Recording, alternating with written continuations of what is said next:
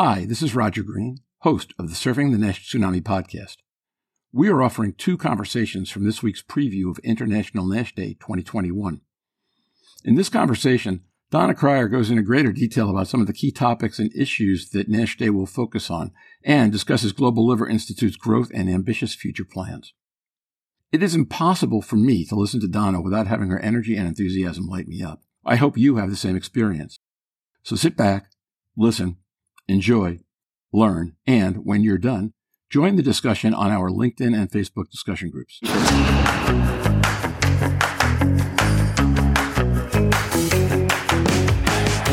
Every week, a global community of fatty liver disease stakeholders comes together to explore the most important challenges in diagnosing, treating, and developing medications for patients with fatty liver diseases. Join hepatology researcher and key opinion leader Dr. Stephen Harrison, liver wellness advocate Louise Campbell, pricing and forecasting guru Roger Green, and this week's guest, Global Liver Institute President and CEO Donna Cryer, to preview International NASH Day, which will be Thursday, June 10th, today on the Surfing the NASH Tsunami podcast.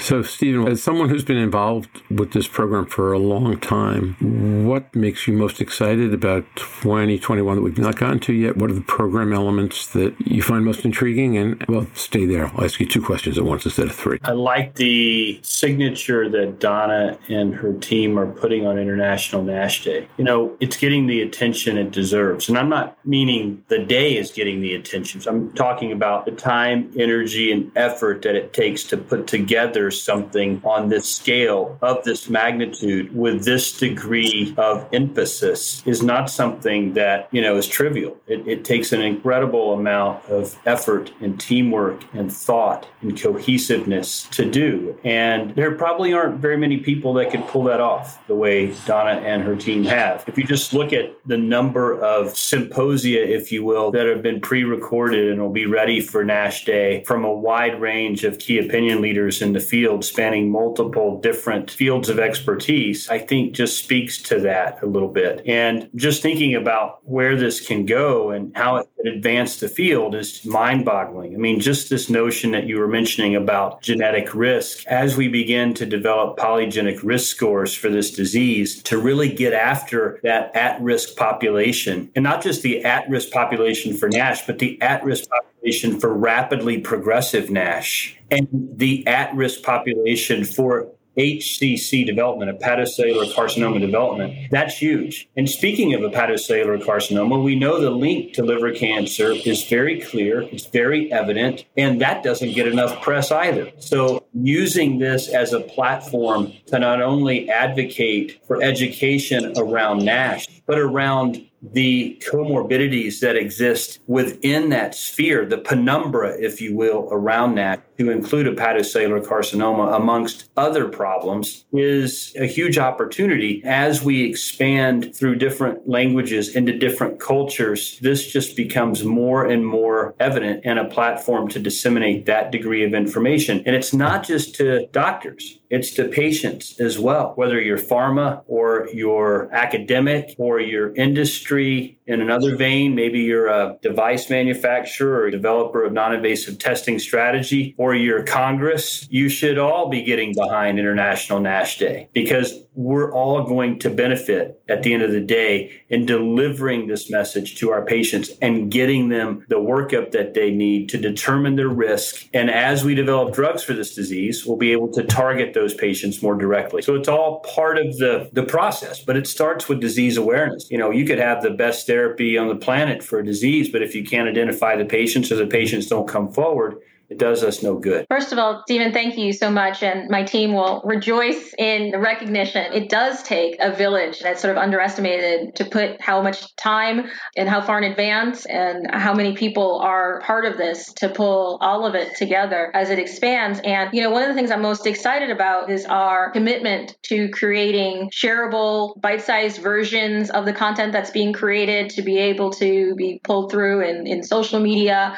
or other websites We have a growing number of media partnerships, to your point, in oncology with various oncology magazines and websites like blackdoctor.org that communicate more directly with different minority communities. And so as we can not only create this content, but really be thoughtful and have the staff available to cut it and repurpose it and really fully leverage it and amortize it over every type of platform and way that we can get it to people. And you're right, primary care physicians is a key audience for us, endocrinologists, certainly we have an action plan for, as well as nurses and gastroenterologists, and certainly supporting all of our beloved friends in hepatology who, certainly we don't want to have to. Come on, don't forget us. I don't forget you. I just want to make sure you are not swamped with this tsunami of NASH patients, that there is a whole clinical army that is diverse and multidisciplinary waiting and ready to support you, because hepatology can't do this alone. There aren't enough hepatologists.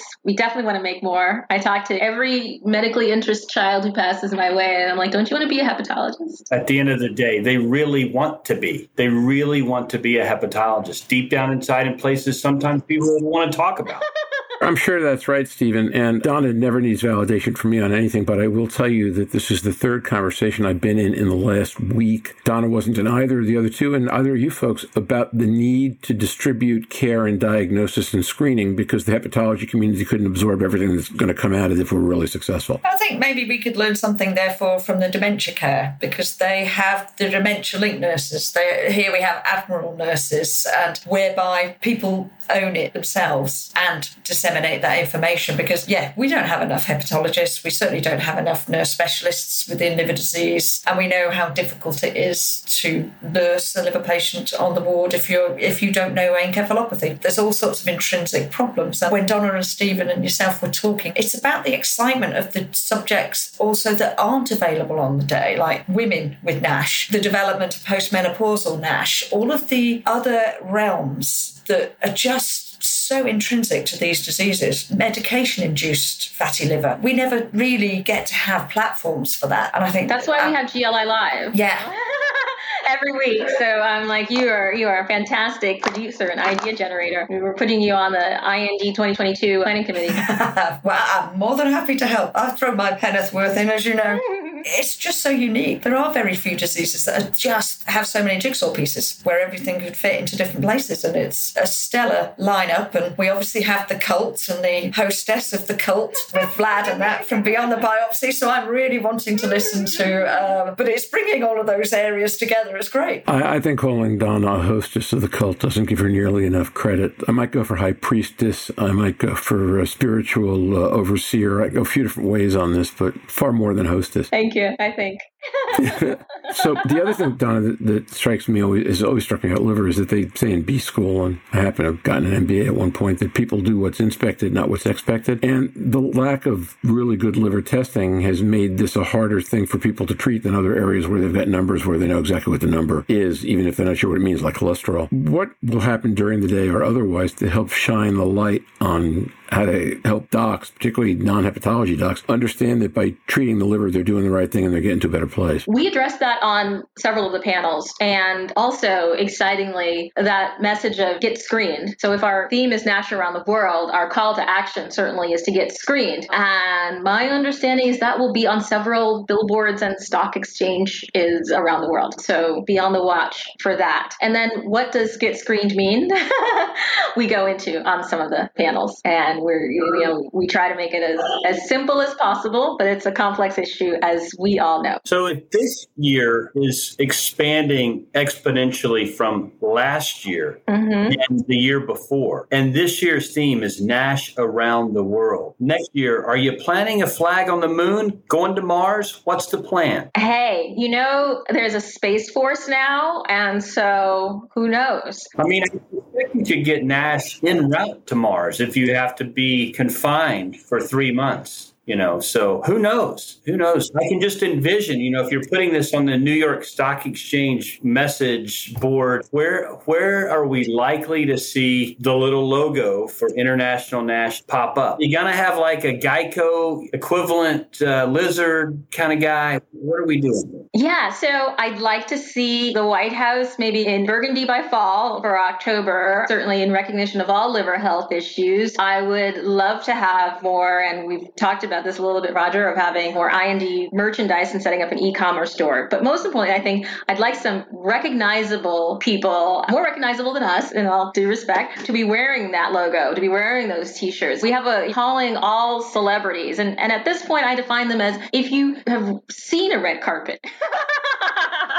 I'll count you as a celebrity. I'm not going to quibble about Nielsen ratings or what streaming network your show is on. If you have a connection to NASH or liver disease, or just love a NASH patient or a liver patient, you are welcome to come to GLI and be ambassador spokesperson. I often talk about what made a difference in the HIV/AIDS community with Elizabeth Taylor and her embrace of Rock Hudson. And so I think of like that Elizabeth Taylor moment and the Elton John moment. So we haven't really been fortunate in having someone, and I understand, there's so much stigma around liver diseases as a whole. Chronic liver disease has so much stigma, and NASH certainly does, but we need someone to step up and really help to put a face around this and help us reduce the stigma so more people come forward to get tested, to be in care, and to embrace this issue. So yeah, other ideas of what we should do next. Louise, your panel ideas, I'm writing them all down. And Stephen, I thank you for raising my sights and my ambitions for this. Well, it's interesting. On the first World Hepatitis Day, we did a virtual balloon race. And these balloons went all the way around the world. Mm-hmm. And we had them in different countries. Mm-hmm. And you had your balloon and you chased it and you did a quiz to send it and you got more air and faster. Mm-hmm. And it was really quite funny. I don't know how we organised it. We had loads and loads of countries and loads of teams involved. And we gave an iPad or something or a small gift for whoever won at the end. But it certainly generated way more attention for hepatitis than we would have done sitting in a foyer, just hitting people that walk past. I think we got over 2,000 balloons sent round. I think as the world opens up next year, we'll certainly have more options again. One thing that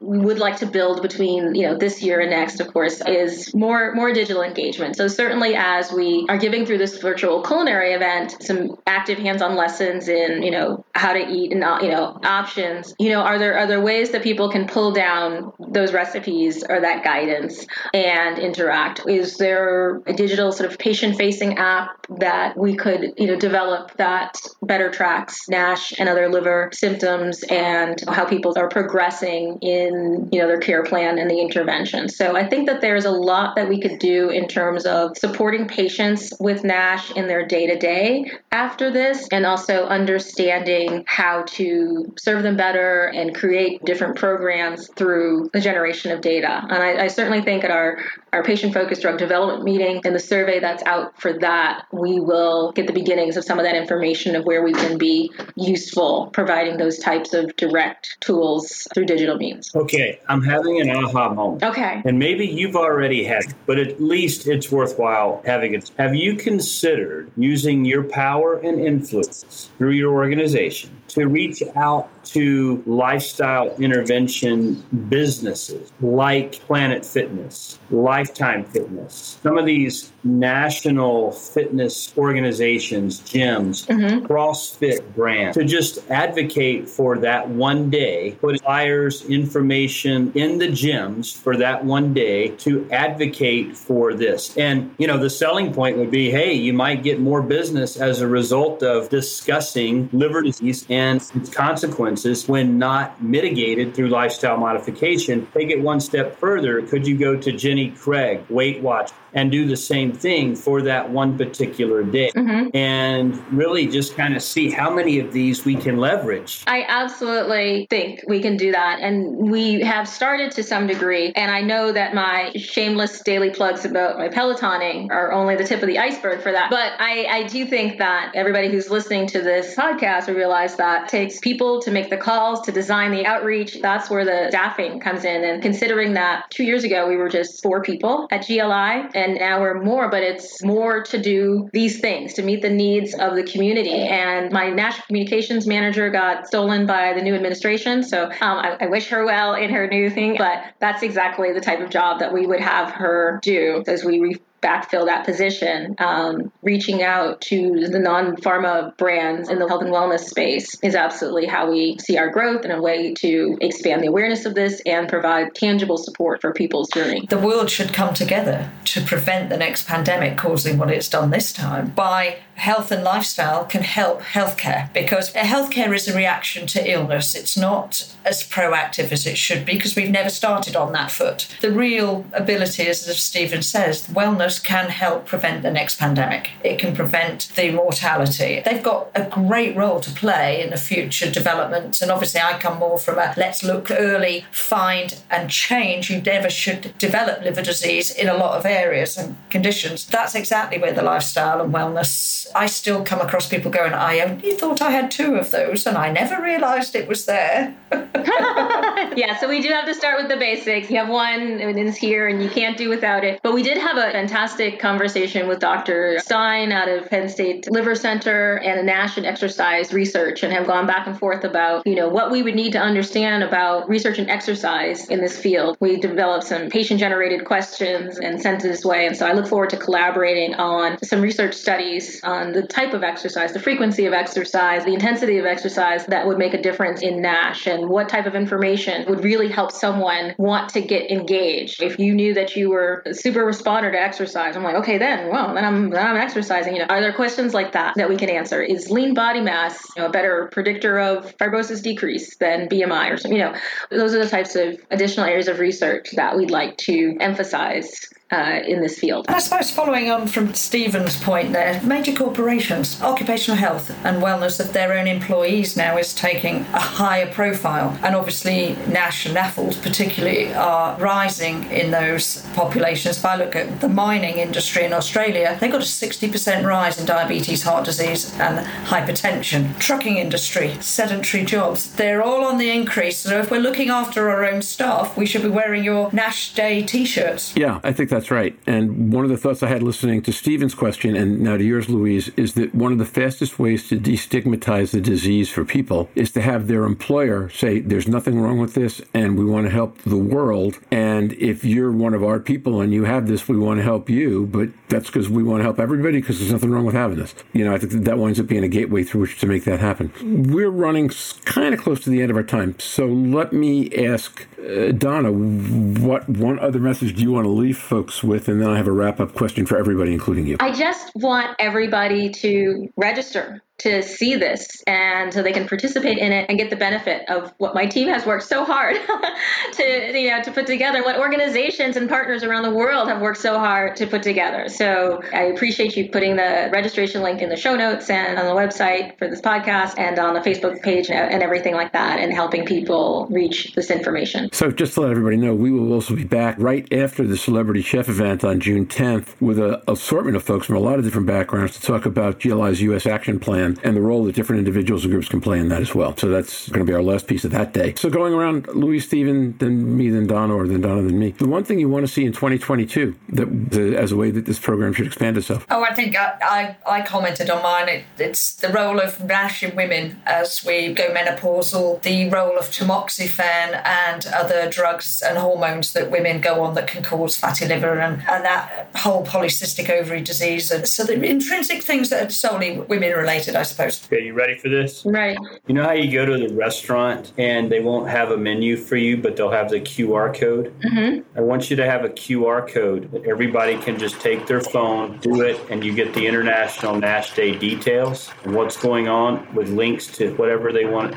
lifestyle modification, more education, where they can go to be evaluated, all that through a QR code. I can get you a QR code tomorrow. Where would you like to put it? Well, one place I'd like to put it is on our website, so please get it to me. Okay. I've got two, I guess, although I lost one of them while I was listening to Stephen. One of them is the idea of having a lot more corporate sponsors from even outside of health base, literally with the message that goes, we're here to help our employees, because I think corporations are realizing that they are the most effective way to fight everything that's going retrograde in the society right now, and that would be one of them. The second is it would really be great, these might exist, I don't know about them, if there were a much broader set of podcasts in a lot more languages that were accessible every week on this subject. And I'm not promoting myself to go do all that, because I think you need to speak the language to do the podcast, but just to try to take communication into more grassroots kind of levels and in more grassroots ways would I think be a fantastic thing to see next year. Yeah, I think as we certainly are partner organizations in different countries, and in the same way that we have been developing, and more news to come on our developments in the United States with our grassroots effort in building out our GLI affiliates in other countries besides the U.S. I think thinking through what's the best way to communicate in those countries, radio, podcasts, what have you, is a fabulous idea. Okay, so Donna, thank you so much for joining us today, and Stephen and Louise, and taking this opportunity for us to celebrate this fantastic event. June 10th, we've got as much information as we can get up on our website and our various locations.